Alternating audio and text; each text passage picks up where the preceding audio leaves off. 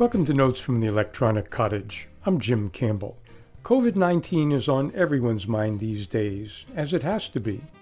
In fact, this is the fourth edition of the Electronic Cottage, which will be at least partially focused on the effects of the pandemic on our increasingly digital lives. But just because there's a pandemic going on does not mean that other parts of the digital world have gone into hibernation. So let's begin today with a few headlines that folks understandably might have missed, as we all have been focusing on this pretty horrible pandemic.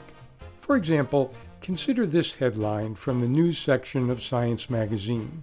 Quote, "Artificial intelligence is evolving all by itself." End quote. What? How can that be? Well, a group of researchers at Google posted a research paper at archive.org entitled, quote, AutoML-0, Evolving Machine Learning Algorithms from Scratch, end quote.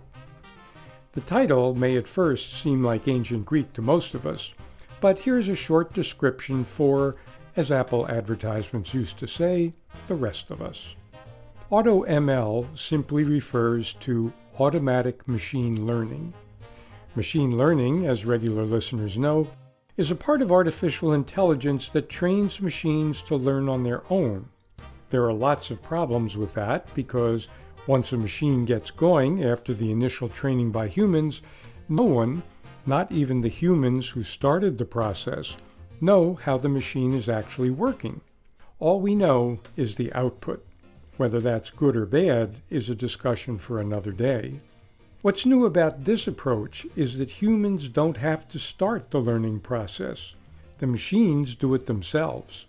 As the abstract of the research article says, quote, "It is possible today to automatically discover complete machine learning algorithms just using basic mathematical operations as building blocks." End quote. Basic mathematical operations as used here means mathematical operations that pretty near any high school student who took high school math would understand. Initial results have been pretty amazing. The machines have more or less mirrored Darwinian evolution, trying all sorts of different approaches to problems, choosing the best solution, getting rid of the others, and moving on to the next stage of developing even more effective algorithms. As Ed Gent, the writer of the Science News Report, put it, quote, "The program replicated decades of artificial intelligence research in a matter of days, and its designers think that one day it could discover new approaches to AI." End quote. In fact, that's exactly what the researchers are hoping for. As one author, Kwok Lee, said, quote, "Our ultimate goal is to actually develop novel machine learning concepts that even researchers could not find." End quote. Pretty heady stuff.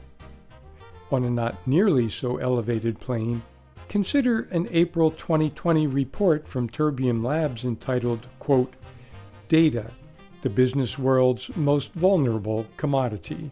End quote. Nothing particularly shocking about that title to most of us digital citizens. What may be a bit more shocking is this observation from the report's introduction. Quote, "As we'll outline in this report, the data itself is relatively easy and cheap, and the value decreases over time. But the fraud guides and templates and the knowledge contained within them, sold on dark web marketplaces, are far more valuable and can lead to even greater damage, as it gives criminals the tools to turn commodity data into financial crime." End quote. The report goes on to observe that there are actually user manuals on the dark web on how to exploit stolen data. In other words, data about us is pretty easily and cheaply had on the dark web. But it isn't of much use to criminals until they have the knowledge of how to exploit that data. So, just as we might look for user manuals to help us master a software program like Excel or QuickBooks, programs that deal with manipulating data, on the dark web, anyone who seeks them out can find manuals on how to use and manipulate stolen data, from passwords to health insurance data, to make a buck or lots of them. A headline in the Register, while put in their usual cheeky style, pretty much summed up this state of affairs. Quote, "Bad news. So much of your personal data has been hacked that lesson manuals on how to use it are the latest hot property." End quote. Well, on that cheerful note, let's turn for a moment to the latest tech developments in COVID-19 tracking. On a previous edition of the Electronic Cottage, we noted that a number of countries, such as China, Hong Kong, Singapore, Germany, and others, have begun using electronic tracking in different ways to, hopefully, help stop the spread of the virus. At the risk of quoting ourselves, we pointed out that these types of electronic tracking initiatives seem to make good sense in this time of COVID-19. In the eyes of many, an exchange of personal privacy and autonomy is warranted for an increase in public health and safety. For a moment, let's assume that is the case. What is the likelihood that such technology, once developed, will disappear after the emergency is over? And what's the likelihood that such contact tracing technology will be limited to tracking only infectious diseases rather than, for example, political activity? Quite a few people and groups concerned with personal rights in this country and around the world are not so sure of the answers. Google and Apple are working together to develop an application which will supposedly alert smartphone users if they cross paths with someone who's tested positive for COVID-19. That app doesn't exist yet, but it will shortly. Now, both Google and Apple do have working sites that mark the success of social distancing, for example.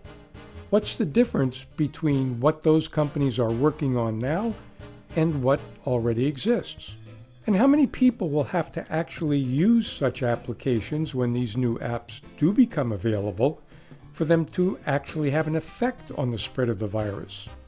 And what are the assumptions underlying the software? For example, in order to know if someone has tested positive to warn others about that, there has to be widespread testing, which the software has nothing to do with, and which does not exist at the moment. In short, whether these new contact tracking apps will make any real difference in the containment of the virus depends on how they work, how many people will use them, voluntarily or otherwise, how they interact with our healthcare system, whether people trust them now, and whether people will trust them to disappear once the emergency is over. Those are a lot of questions, and we'll do our best to keep up with offered answers as they appear, right here on future editions of Notes from the Electronic Cottage.